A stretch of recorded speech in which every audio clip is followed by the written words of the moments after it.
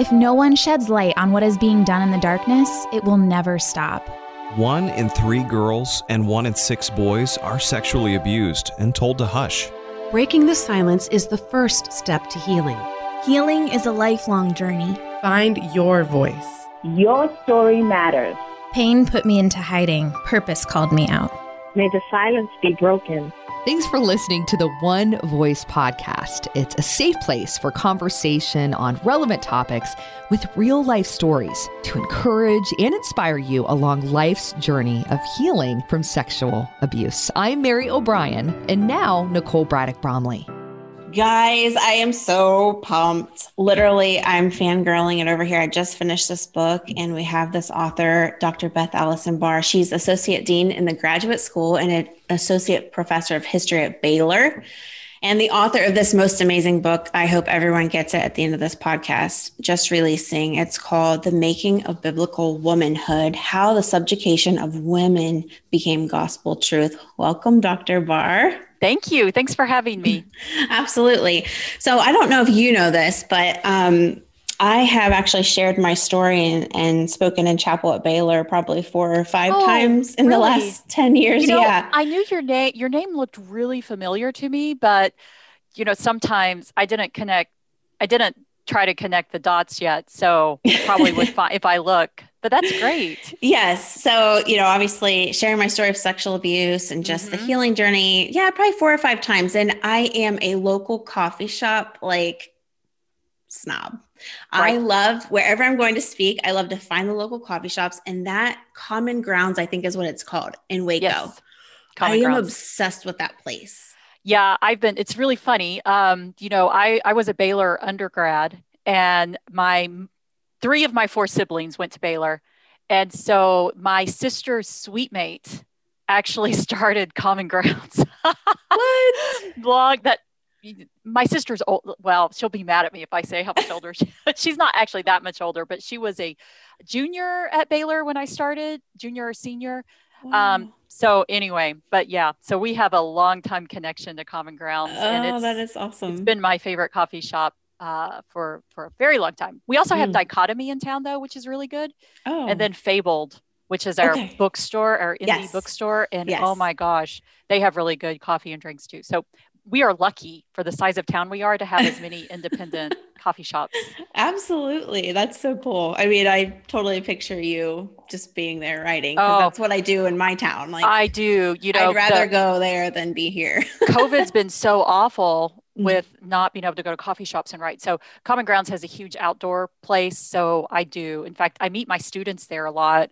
Cool. And we have seminar there. So it's great. That is so cool. Well, I will admit to you from the gates, growing up, I never really liked history until I began to love social justice. Yeah. And then I began to understand how they inform each other. And now I love, love, love history. Just, everything from the misogyny to racism, all the things. It's you have to go backwards to be able to inform the future and just to make progress in our world. Yeah, that's very true. I loved your book because of that. I feel like I hold you in the same regard. Now, I didn't know about you until this book, and I'm so excited about it. But my favorites, Rachel Held Evans, Sarah Bessey, Glennon Doyle, Kristen Kobes-Dumez. Just your determination and your bold belief is so refreshing and empowering, especially in the culture that we live in right now. Yeah.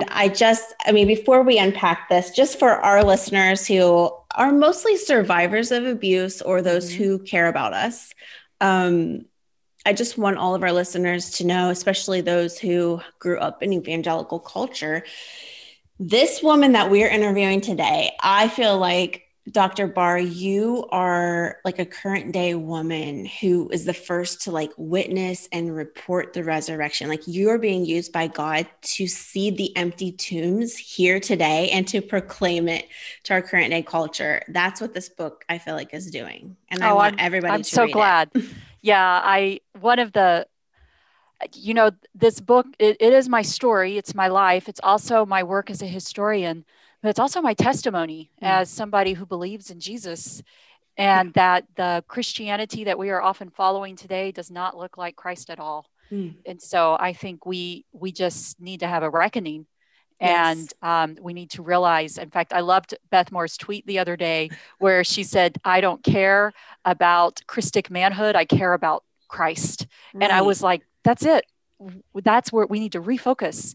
And when we refocus, we realize how much we've added to the gospel that's dangerous. And complementarianism is one of those accretions that's dangerous and hurts women. Absolutely. And men. It hurts men too. Well, and that's the thing. If we can get this right, it's going to benefit all of us. Yes, it is. I read an article that said you're out to disrupt Christian patriarchy as a man-made notion that's downright sinful. And I really love the way that was said. Just patriarchy as I've known it growing up, women being suppressed, oppressed, silenced, undervalued, devalued. It's damaging. It's damaging to girls. It's damaging to boys. And in your book, you talk about how you changed your mind. And so that's been a little of my journey. And I want you to unpack that part of your journey. But I wanted to say the reason I resonate so much, I'm going to be very honest here. My first books that were published were Moody books. Yeah. Right? And I was surrounded in purity culture. I was invited onto radio show, TV show after TV show, doing interviews that always wanted to wrap my story up, my story of abuse, my story of trauma up. In the end of the interview, this pretty little biblical bow of marriage, children, the white picket fence, fake smiles, and it never, ever sat right with me, Dr. Var. It always made me sick. And I wanted so much to proclaim, the love of Jesus and how Jesus saw women, how Jesus sees the abused and the oppressed. But then this ending was always the same time after time. And one of the chapters in your book, you titled Writing Women Out of the English Bible. And you even discussed the institution of marriage. And honestly, it's something I've thought about so much, how it's not even biblical. And there's so much focus on it. Yeah, especially the way that we do it. You have to be careful because on the one hand, we do see God, creating male and female together at the beginning in Genesis. But at the same time, the way we understand, the way we have put marriage on a pedestal as the end all be all for women. And that if you are going to be a faithful Christian, this is the type of woman you have to be. And that's just not true. It's never been true. It is a leftover of our early modern, really world. And it became, one of my chapters too is called Sanctifying Subordination. And that's part of it with marriage. Marriage got sanctified. It got put on a pedestal and made, in many ways, it's become an idol for Christian men and women. And it's harmful because marriage is hard. Marriage is not for everyone. And God uses all people in powerful ways. And marriage doesn't really play into that. It can, but it doesn't have to. So, we just got to realize that what's most important is what God is calling us to be, not finding somebody to get married so that we can fit this evangelical ideal. That's so good. And I liked how, even from the gates of your book, you talked about how you too believed in biblical womanhood and complementarianism and the submissive life for 40 years. And it didn't sit right with you. No, you knew it never it was did. Toxic, but you said you stayed silent. You said over and over and over until you didn't. And I wanted to know if you could even start by sharing a little bit of that part of your story, your personal journey, which obviously was the passion behind writing the book. Yeah, no, that's exactly right. So I did grow up. I grew up in a Southern Baptist house, in a Southern Baptist church, and I married a Southern Baptist pastor 10 days before I started the University of North Carolina at Chapel Hill.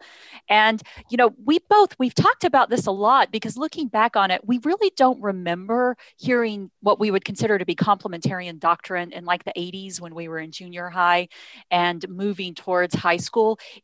But what we saw in our lives and in our families was we saw this sort of pattern of men being on stage, men preaching, men being the primary breadwinners, and women staying at home. And so in the 90s, when this complementarian teaching, that's really when it exploded, was in the 90s. And when it began infiltrating into churches, churches just kind of grafted onto it because it was what they were already doing. And this kind of gave this biblical justification behind it. So it was sort of this natural, when we started hearing complementarian teachings in the 90s, it was like, oh, well, that makes sense. That's, that perfectly makes sense. And so it wasn't really, it seemed to fit what evangelical culture was already doing. And it also seemed to make sense because, of course, by this point, I think Kristen Kobes-Dumais does a great job of showing how evangelicals were already cultural warriors by this point. And sort of this idea we're fighting this war against this secular culture that's trying to oppress us. And so this is how Christians are different. We have this family that's different. We have values that are different. And so this began to be what became really, when I moved into high school and college, this was the world. This is what was preached to women. And at that point, I had grown up in a household with parents who really functioned egalitarian. They were always advocating for their daughters to go to college, for education. So I never really felt the hard part of, I felt a little bit of it, which I do talk about in my book at the end, but it took me a long time to put that piece in together with this whole sort of complementarian movement.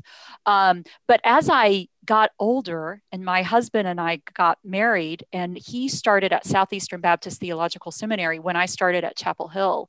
And that was really when we began to see this disconnect between our lives. And I began to realize that this idea, in fact, I talk about this in my book in one of my, I think the first chapter, where I remember sitting in a seminar in Chapel Hill, a women's studies seminar, and suddenly realizing that the world that I was learning about, that women's condition throughout history, looked exactly like what complementarianism was teaching. That women were under the authority of men, and that women were not as valuable, women were not as intellectual, women could not be leaders. And it's suddenly, I remember this moment, I was like, wait a minute, I thought that this was what made Christians different. And I suddenly realized it was what made us the same. Wow. And I also began to realize that everywhere these type of teachings go, it's never been good for women. It has harmed women. I mean, this is a pattern throughout we just can't deny it. John Piper tried to deny it recently, had a whole little video thing where he said this isn't connected. And I'm like, I'm so sorry, but history is not on your side. No. The pattern of abuse that goes with teaching that women are less than men are completely connected. Yeah. And all of this really came to a head. My husband was in youth ministry for 20 years. And so I was in youth ministry with him. And we became increasingly concerned about the teaching because we worked with kids and we saw the impact this had on our teenage girls and our teenage boys. The concern about giving the message to our teenage boys that there's something about their voice that already as a teenager makes them able to teach, whereas women cannot. I mean, think about the dangerous thing. This is telling teenage boys that there's something innately about them that makes them better than other people. And this is harmful message. This is a harmful message to our girls. Yep. So we begin to becoming more and more concerned at the same time that my research was really showing me how unbiblical this message was. And it all sort of exploded in 2016 when we tried to get our church leadership to reconsider their position on women. And it ended up with my husband being fired a pretty traumatic way. And that was the moment. My book starts at the moment I broke, where I was in church and suddenly I was like, this has to stop. This is a dangerous system. It hurts people. This isn't Jesus. And that's where I didn't know quite then what I was going to do, but I was like, people have to know that this is not biblical. Yeah. And just knowing as a historian that you're just steeped in this isn't just your personal experience. I mean, this is something you've spent your life studying. I have. Yes, I have. I think it's interesting, you know, how you say clearly, you explain how biblical womanhood isn't biblical. In fact, it arose from a series of clearly definable historical moments, you said. And I think, you know, historical context is so important, and no one is doing their work. Everyone is so lazy. And the laziness, when it comes to what the Bible is saying, is in fact abusive. Yes. I'm wondering if you could talk a little about why biblical womanhood is more about human power structures than, you know, the message of Christ. Oh, yeah. Well, I mean, if we look, you know, the patterns of history is a continuity in history is that people are always building these hierarchies of oppression. Now, on the one hand, the way our systems of government work, we do have to have, you know, leadership, people in charge. You know, that totally makes sense. But the problem is how we justify that leadership. And what patriarchy does is patriarchy says that one sex, simply because of the way they are born, simply because of their bodies, that they have the right to lead, whereas the other sex does not. And then, of course, this also echoes out into racism. You can see, I mean, these things go right together. Yeah. When you teach somebody that there's something about them that just because the way they're born, that they are better than somebody else and have the right to lead somebody else, then why doesn't that apply to other things as well? Why can they not be superior? You know, I mean, it teaches us something that is already in our hearts. And that is this, we want to be better than other people. We want, I mean, this is at the heart. We want our, you know, one of the texts I teach all the time is the Epic of Gilgamesh, which is an ancient text. I talk about it in the book. It's really a fantastic story, and it really shows us the heart of humanity. Because the whole, you know, we have this king in this book, and he does horrible things.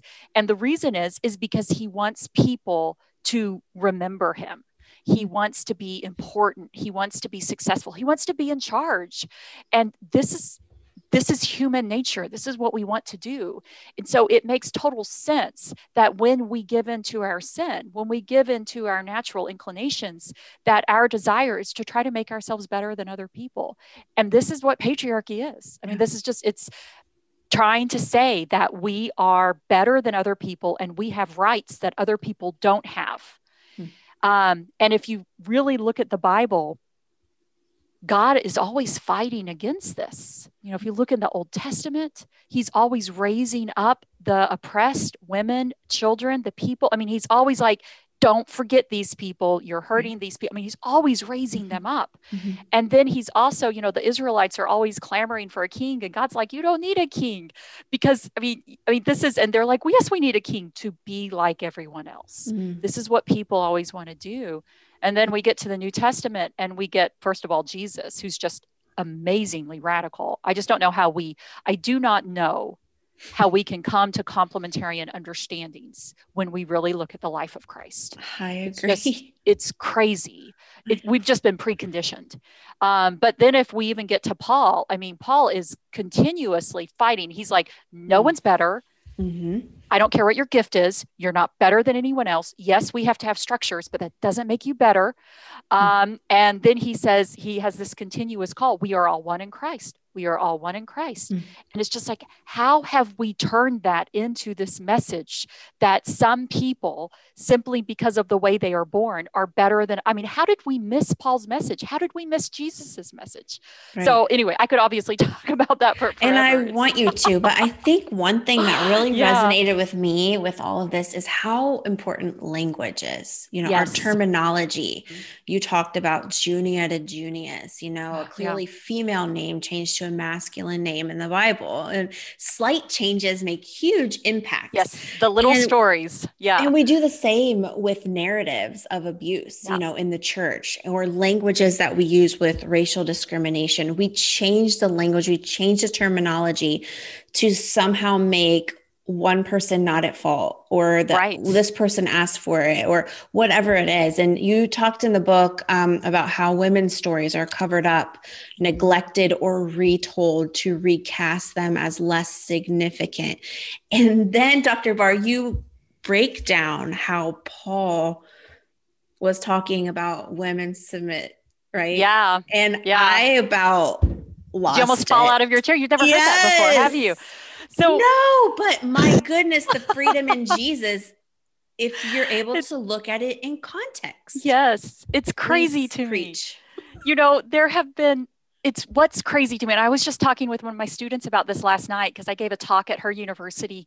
And what's crazy is there is so much scholarship that shows that Paul has to be read in context. Mm-hmm. And even though there may still be disagreement about what that context reveals, the agreement is that Paul is not telling women to be silent for all time or to submit for all time. I mean, that's not at all what he's doing. And if you look at him, it becomes really clear.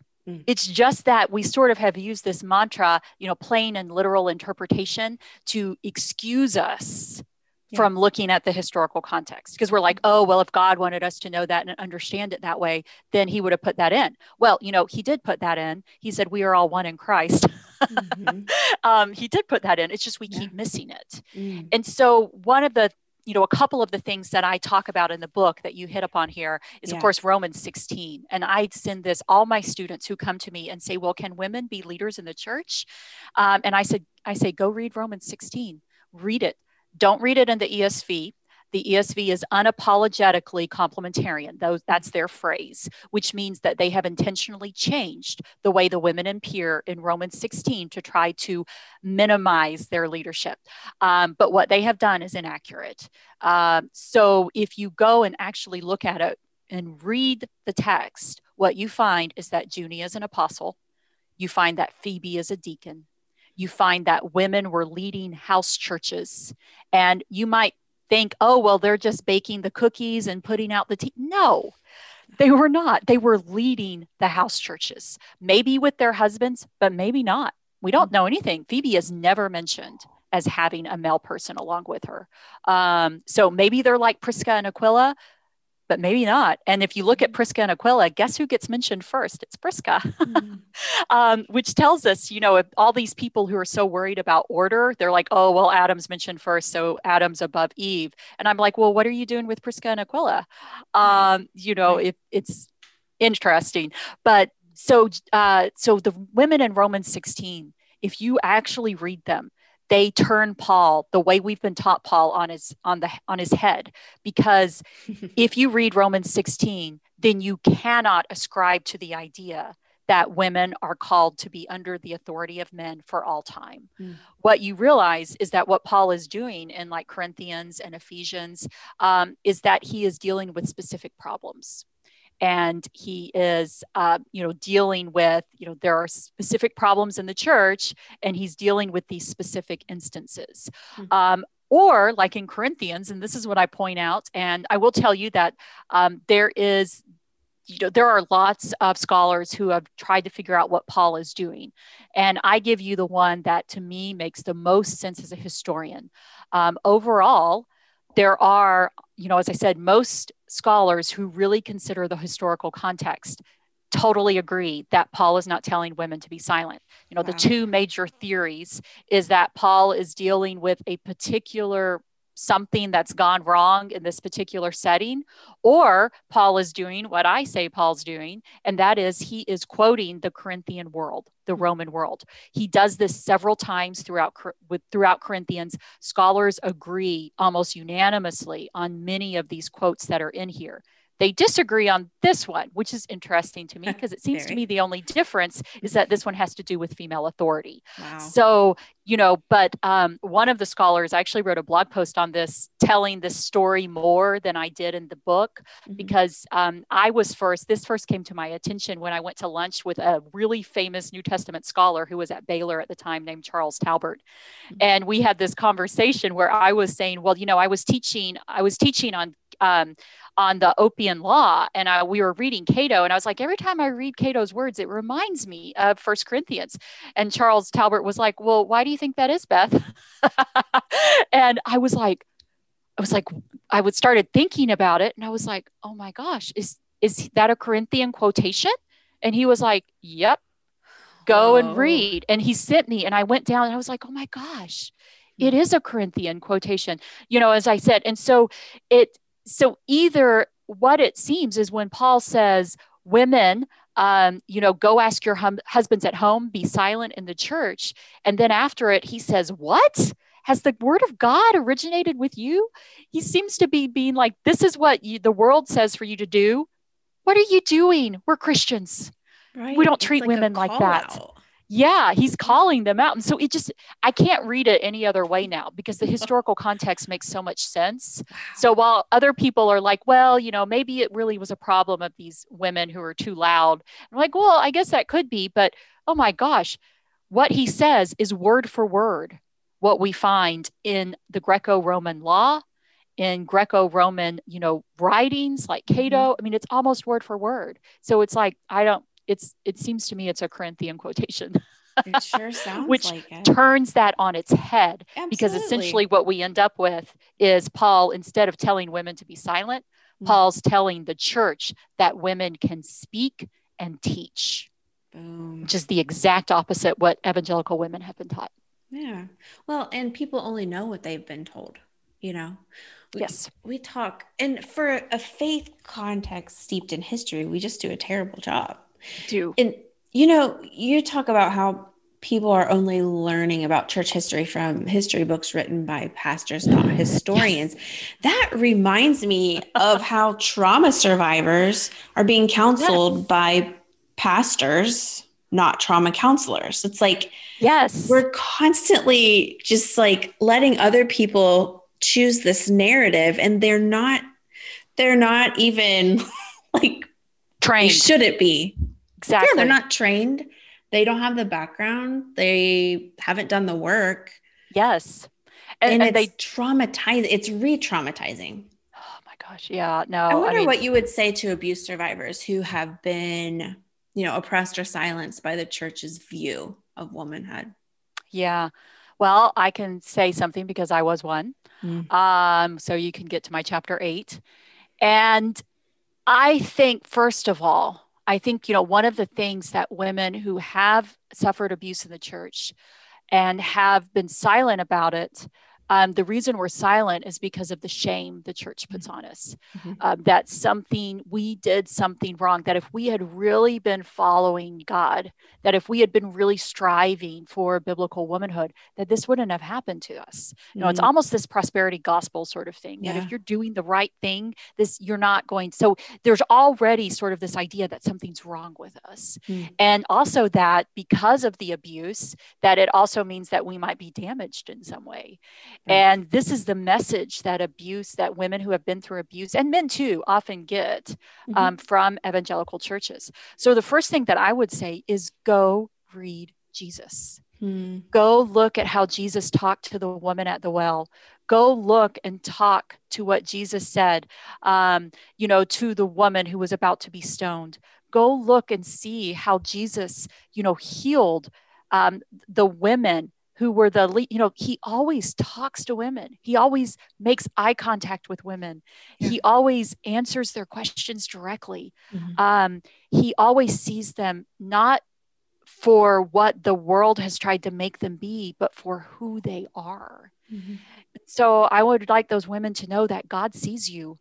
The first person to name God in the Bible is Hagar. And Hagar is an abuse victim.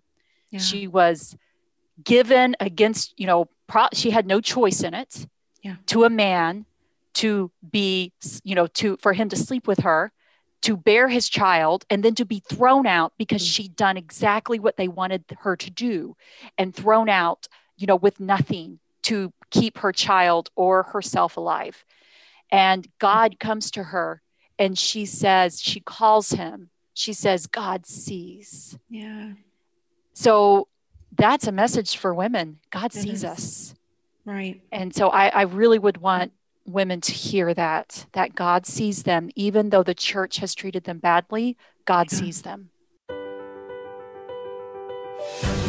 I just wanted to pause for a second because it is Sexual Abuse Awareness and Prevention Month. And to me, it's no greater time than now, really, to think about, as a survivor of abuse, to think about our own healing journey. And, we can do a lot of healing on our own or one-on-one in therapy, but there's just something special about meeting with other survivors. And Mary, you and I just finished an 8-week course with a handful of survivors in our new e-course and virtual support group called Unleash. And don't you think it was like more than we ever expected? My goodness. I mean, just in awe of the response from all of the participants. And, we're not going to shy away from the fact that this is a really big decision. This is really hard in the midst of just regular hard life stuff.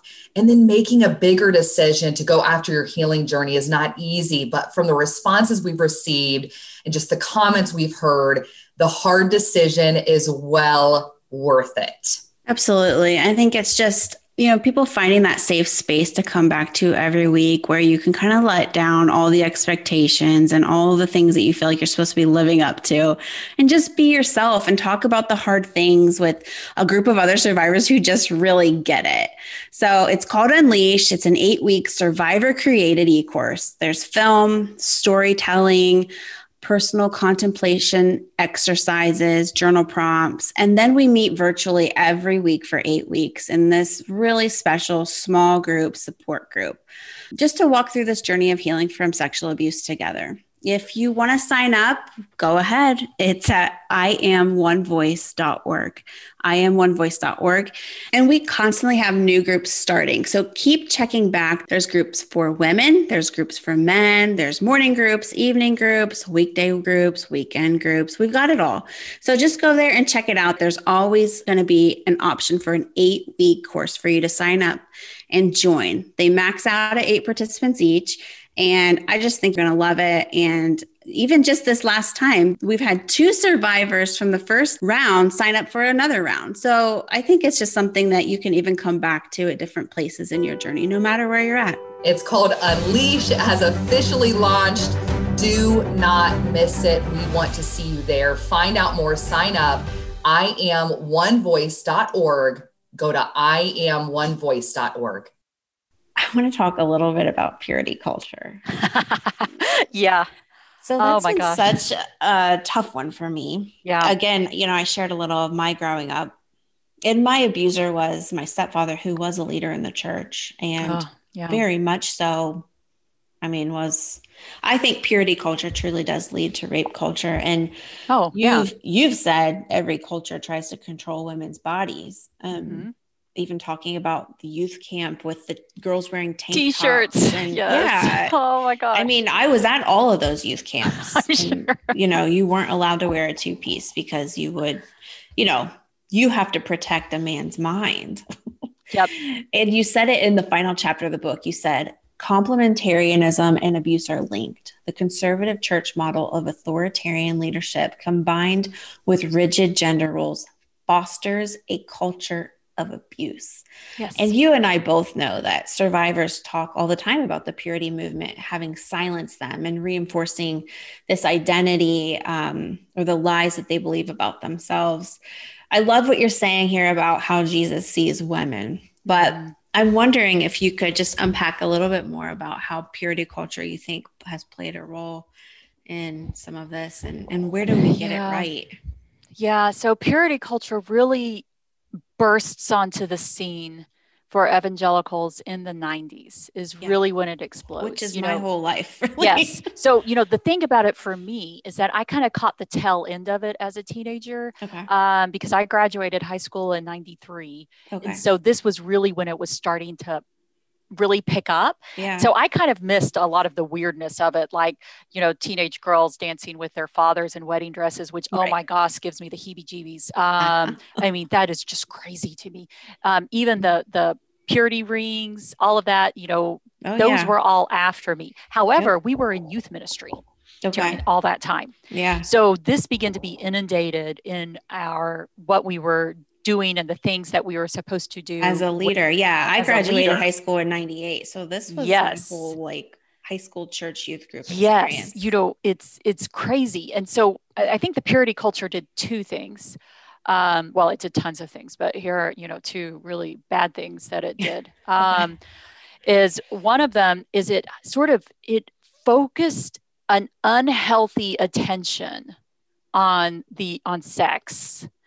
And in a way, I mean, on the one hand, sex, God did create us to have this. Mm-hmm. And I've been married for 24 years, something like that. Can't remember anymore, but my husband knows, he keeps up with that. So however long we've been married, but nonetheless, so, but it sort of puts, like marriage, it kind of puts sex on this pedestal. Like this is the most important thing.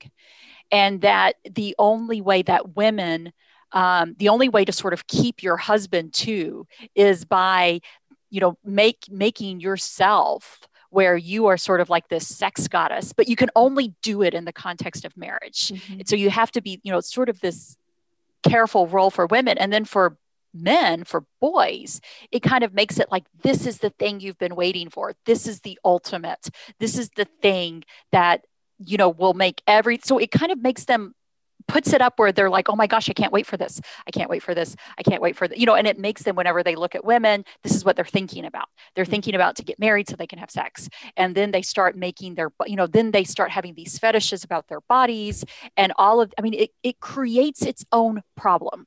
Sure. Purity culture creates its own problem. Mm-hmm. It makes us over-focused on sex. Yes. It makes us over-focused on sexualizing women's bodies. And then we're like, oh my gosh, we can't believe that people are over-sexualizing women's bodies and thinking that women's bodies are objects. And it's like, well, we did this to ourselves. So I think, that's one of the big problems with purity culture. The other big problem, I think, with purity culture is that it then makes women think that their importance lies in their bodies and their sexual function. That this is what's most important for us is that because our bodies bear children, that is our primary calling and duty is to be. And so, if you just think about the impact that this has on young girls' minds and the way they see, we wonder why anorexia and all of these, eating disorders, it's because we have these women who have been taught that that their highest calling is to find a husband and keep that husband sexually interested in them. And even there was recently that Southern Baptist pastor who went preaching about women, that the way to save marriage was for women to lose weight. Yeah, I saw that. It was horrible. Yeah. But it is a product of purity culture. This is what it came. This is bad theology. And let's not even talk about what he looked like. I know. My husband and I were talking about something else the other day, and it was sort of he was like, well, it's really funny that person is saying that. And I was like, that wasn't very nice. And he was like, well, it's true. He's just seriously, and you think about not even Christian culture, even just like TV sitcoms growing up. Yes. There's always this like nasty old fat white guy with this like super hot wife. Well, it's just this it emphasizes what is not important to Jesus. Yes. Jesus says we are all made in the image of God. We are all beautiful. It doesn't really matter. We're all different, but what matters is who we are. We all come with broken bodies. Our bodies are all broken because we live in a broken world. We're just broken in different ways, and Jesus restores us. And purity culture emphasizes our brokenness instead of the restoration of Christ. Yeah. It also makes marriage cheap too. So, because it emphasizes the sex. Right. Yes. And that's not really on the woman. That's not really what marriage is about.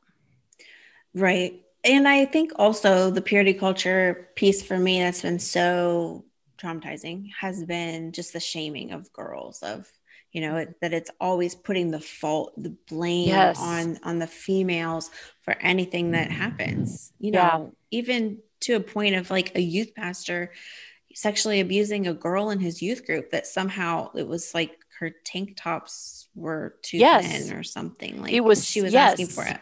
Mm-hmm. I know. Yeah. And he couldn't help himself. Mm-hmm. Yep. Right. No, that is, I mean, purity culture, as I said, it objectifies women. Yeah. And it devalues us because it focuses on our bodies. Mm-hmm. And then it also makes men only see us as our bodies, and really through a very Western lens. I mean, as a historian, I, talk about with my students, like, can I say words like breasts here? In the Western, I don't know who your audience. I'm a historian, so I talk about everything. Here? It doesn't bother. You can say the F word. I mean, we're good. It doesn't bother me to talk about bodies and things. And so I always talk about, look, in American Western culture, we objectify women's breasts. Yeah. We objectify, these are, this is a part of body that we often focus on. But in other cultures, they objectified other parts of women. Like in ancient China, they objectified women's feet. It became feet fetishes. That's why we had, foot binding. And so, and to us, we're like, oh my gosh, that's crazy. Mm-hmm. And it's like, it's culturally constructed. But it shows the continuity of how history of how people try to objectify women and reduce them to their sexual function. And that is so anti the gospel. Right. And then in effect, all of that is so silencing. Yes. For women. Yes. Yeah. Because if women are objects, then their voices do not matter as much as men's. And, men are the one who has the voice. Men are the ones who get to speak about this. Men are the ones who get to choose whether they want to marry a damaged woman or not. And then be the hero. Despite the, their sexual past, which is okay because they're learning. I mean, it's just horrific what we are teaching. And I have a son and a daughter. Yeah. And I'm just like, this message for either of them is horrific. Yeah. Which is why I'm so glad they're not being taught it. Exactly. We have such a big job to like reteach and use the language right, Yeah. So funny.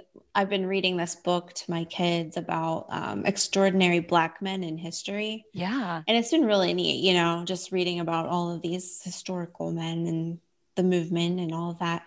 But they've all individually said, I have 3 boys. They've all said, well, why are they all men? I'm tired of hearing about men. Where are the women? I love it. I'm like, yes, thank you for, because they're used to that here. And I was like, well, I just thought it would be good because, whatever. Yeah. That was good. No, my children are the same way. In fact, my son will come home and he'll be like, Mom, you wouldn't have liked history class today. We only talked about men. And, and then my daughter too, she'll probably be mad at me. She made a C on a history test. And I was like, oh my gosh, why, I was like, what is this? Why'd you make a C? Not that I'm actually not overly on grades with my kids, but I was really surprised. Yeah. Sure. And she was like, Mom, it was so boring. She was like, there weren't any women in it. We were only talking about wars. And she said, I don't care about wars. I'm with her. Right. I think that's why I didn't like history growing up because it was only that. Yeah, right? that's. So I was like, okay, that's fair. Yeah. But. Yeah. For me, it wasn't until I started learning about like the glass ceiling and things like that with women's rights that looking at that in history that I became very interested in that. And, honestly, thinking about that now, did you see the news reports from the NCAA basketball tournament on the gender inequality there? Oh my gosh. Yes, yeah, I did. And seeing that and then reading your book at the same time and where you're talking about this isn't just a Christian thing. And like, it's been all in the world and it's still there and the church is still doing, but also we're still seeing it in the NCAA tournament. For those listening, it was like, there was such a big, a contrast between the men's locker room and the women's locker room, as far as like the weights and everything. The women had posted a TikTok about, there was like just one tiny little set of weights, like maybe 20 weights for them. Whereas the men had this enormous, massive square footage of like weights and machines and all this stuff. And it was just crazy how the women just got like 20 yoga mats and like 20 weights, and how we're seeing it. It hasn't changed. The treatment of women has always been this way, and it continues until we speak up. Patriarchy. This is the thing too, is that Christians, it's funny because biblical womanhood has been sold to Christian women as being, this is what makes us different. This is what makes us set apart. This is what makes us holy. And I'm like, oh my gosh, this is what makes us like the world. Because this is what the world has always done. It's always oppressed and damaged and hurt women. And like how. And called it godly. And called it godly.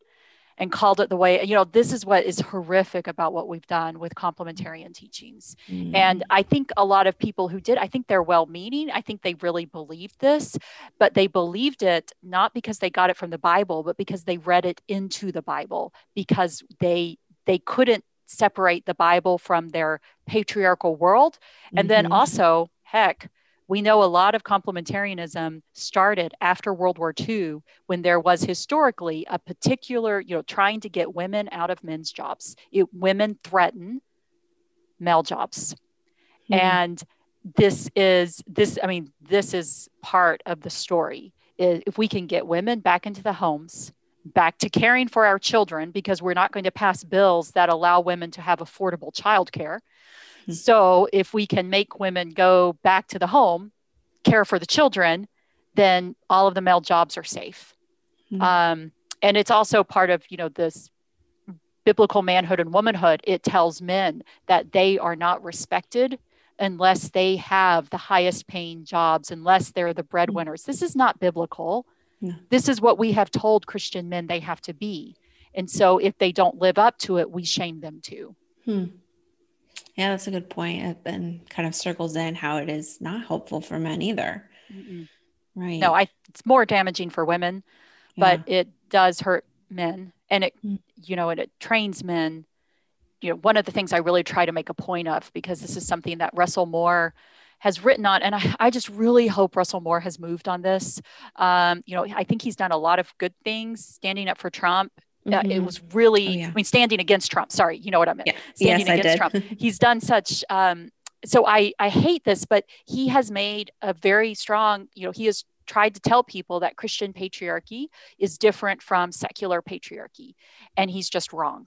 Because if you tell men that there's something about women that makes them not be able to lead in the home and in their churches, then they continue to treat women outside of the church in those same sort of subordinate ways. There's a reason that evangelical men are the most uncomfortable with having female bosses. And so we just, we carry Christian patriarchy into the world with us. And so we've got to understand that. So as much as I respect Russell Moore, he's wrong. And I hope he hears that. I hope he reconsiders. Yeah, me too. Because again, language and terminology is so crucial.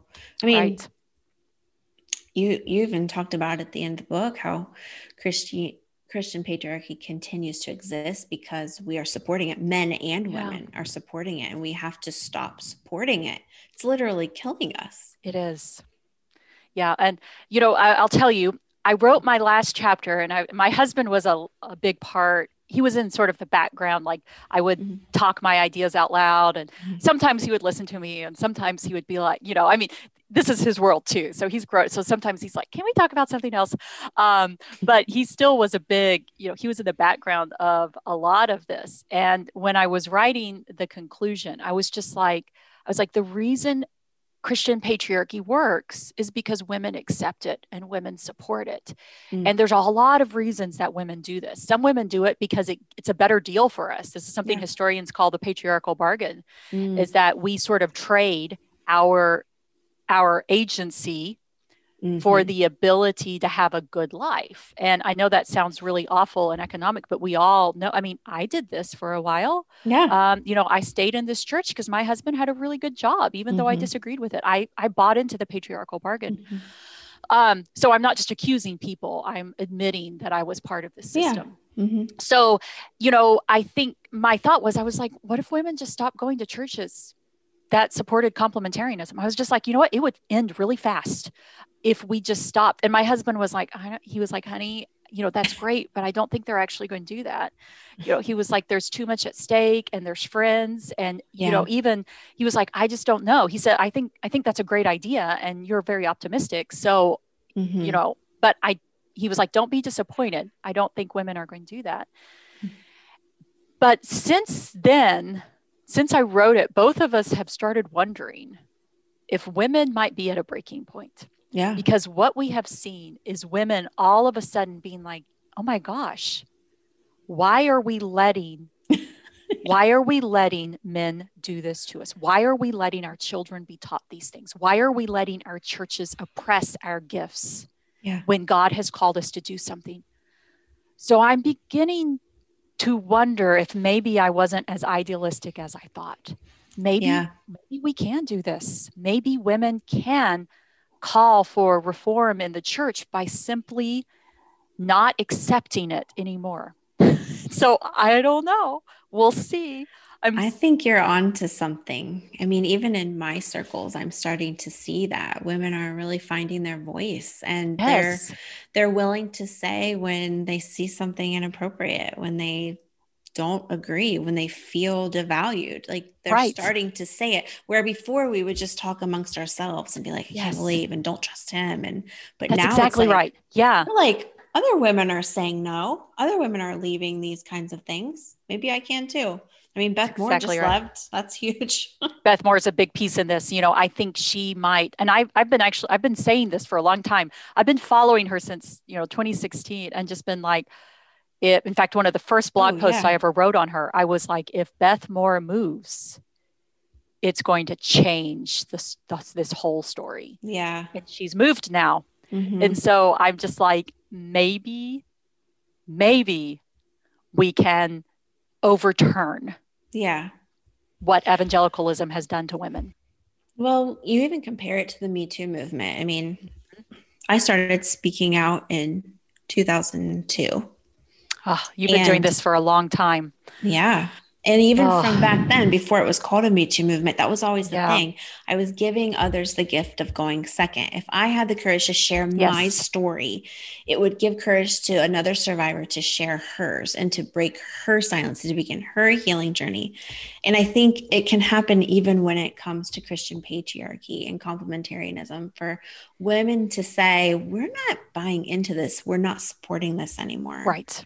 Then it gives the courage to someone else. You know, some people will blast Beth Moore or whoever else wants to stand up for herself because they've been so brainwashed. But there's others who are like, I think she's onto something. And it can give them the courage to be able to step out. I think you're onto something. The amount of stories I've gotten from women who have contacted me recently, and I've gotten more. It's amazing how many women have contacted me, and some of the stories I've heard from them are women who are like, I'm not going to do this anymore. It's going to cost me my job, but I'm not going to do this anymore. Other women, I've contacted, and they're like, if I do this, my husband will get fired. Right. And I mean, I know what they're doing. Yeah, I don't have words. I can't help. All I can do is pray that maybe if enough women are able to speak out and move this system, it will allow those women who are in those, maybe their husbands won't get fired anymore. Yeah. We can just think. So I don't know, but I understand there are some women, I understand what it will cost them because it's what it cost me. But I also I'm not going to shame them for not being able to make those decisions right now. And some women aren't supported by their husbands in this area. Their husbands truly believe in, I was lucky that my husband kind of walked along with me.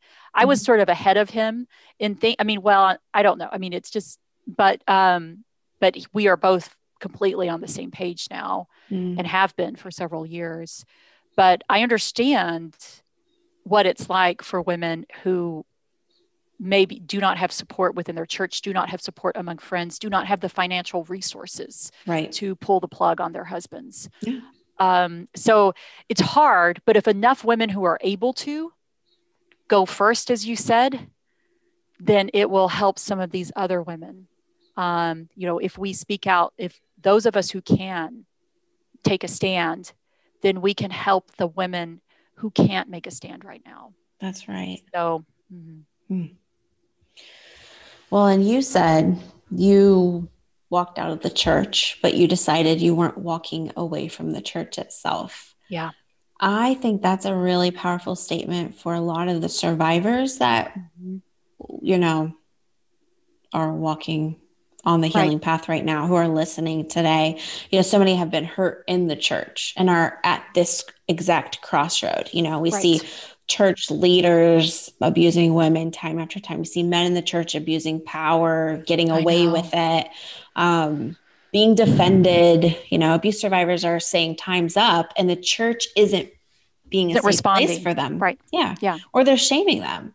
Yeah. And so you see this too, yet you are saying that you've stayed. And I'm guessing your answer is you stayed because of Jesus, and that's mine too. But could you share a little bit more of your process with that? Yeah. Knowing that there's a lot listening who just aren't sure about this either. Right. So I am grateful that my faith was formed not based upon a personality, not based upon someone in my church. It was something I saw modeled by my parents and my grandparents. And it was something that my parents also let me come to on my own. I never felt pressure to be baptized, to walk down, we were Baptists, so I never felt pressured by my parents to walk down the aisle. I never felt pressured. They didn't make it where I had to have my quiet time every day or else I wouldn't get my allowance. I hear things like that. And I'm it's real. I'm like, you know what? We want kids. It's hard as a parent to watch, and because we want our kids to know Jesus, but they've got to choose Jesus. We can't choose Jesus for them. That's good. And so I think that helped me because I chose Jesus on my own. I didn't choose Jesus for any reason. And as I started going to graduate school, and I started seeing disconnect between the practice of my faith and what I began to know from history. And I always was able to separate, some of it was harder, but processing it and really getting back to the Bible. I had many long conversations with my husband, but I was always able to separate the gospel of Jesus from how the church had corrupted itself from human sin. And how did you do that? Yeah, I think one of the ways that I did it is by, and as I said, I don't want to put any guilt on people, but I knew my Bible. And I knew my Bible not through what other people had taught to me, but me reading and learning for myself. I also always used several versions of the Bible, especially as I became into grad school. I started reading from the Wycliffe Bible, the KJV. I had a German Bible and Latin because I was working on my languages, as well as my TNIV, which was one of the first Bibles my husband bought me. And so I had several different versions of the Bible that I used, and I would use them, and it helped me sort of unpack, when you only use one version, and that's the only thing that you will go to, then you have a much narrower idea of the church. The English Bible is English is a horrible language to translate the Bible into. Right. Everybody makes choices. And then to call it inerrant might be a little bit of a problem. Yeah, we won't even go to inerrancy yet. Except for inerrancy, I always say this is a human construction. It's a human construction. So there we are. Yeah. But so I think part of it is what I would tell people is just go read Jesus. If you can't do anything else, go read Jesus. Okay. Because that, I think, can help bring healing. One of my favorite stories in the Bible is the woman of Canaan in Matthew 15. And I cannot read the woman of Canaan without seeing how Jesus was really overthrowing the patriarchal system, with the way he that story gets told so badly. We do things like we say, oh, well, we focus on the dogs for some reason. I don't know how many sermons I've heard, where Jesus, where Jesus says, the dogs, why would I take the food from the table and give it to the dogs? And for some reason, we focus on that instead of focusing on what Jesus and this woman are saying to each other. And Jesus looks at this woman. He listens to her despite the men around him telling him not to listen to her and not to let her come. He listens to her. And then he listens to her make her case. He says, this is what the world is telling us, that we shouldn't listen to women. And she looks at him and says, yes, Lord, but the gospel is for everyone. And Jesus says, you are right. your word is right. What the world is telling us is wrong. And he says, woman, you are of great faith. Wow. And that conversation is radical. And we miss it. So go read Jesus. And that's what I would encourage women to do who are in that spot where they're like, I don't want to hear one more sermon. Fine, don't hear a sermon. Sermons are not the word of God. Read Jesus. And so that, I don't know if that helped me. That helped me. Yeah. And that allowed me to separate when 2016 became extraordinarily traumatic. I was able to separate what sinful humans were doing versus what Jesus had called us to. Yeah. And I think many of us could say 2016 was traumatic for many of us. Yes. And we're still recovering. Yes. And it helped us, I think, to look beneath the surface on a lot of issues.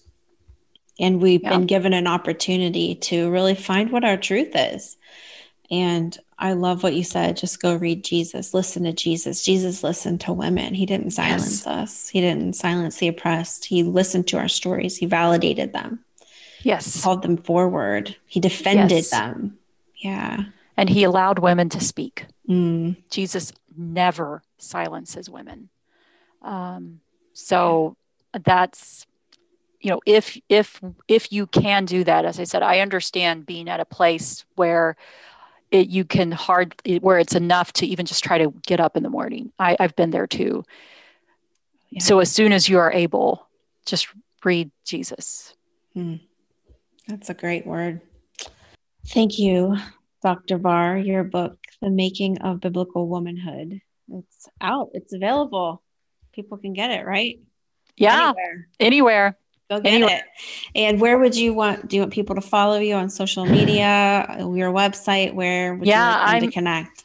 I'm really active on Twitter. So, go follow me on Twitter, talk to me on Twitter. I also have an Instagram, which is fun, but mostly Instagram is what I do in my work and my kids. Yeah. So if you want to know what I'm up to, what I'm doing for women, it's Twitter's where I hang out. Fine. Dr. Beth Allison Barr on Twitter. She's a lot of fun on Twitter. I will say that. Sometimes I get into trouble. Right. Good trouble. That's great. Well, this has been such a treat. I'm really grateful for your time. Thank you. Thank you for having me. And thank y'all for your work. Yeah, absolutely. So grateful. It's our honor and joy. Yeah. Thank you. All right. Everybody get her book. See you, Beth. Thanks.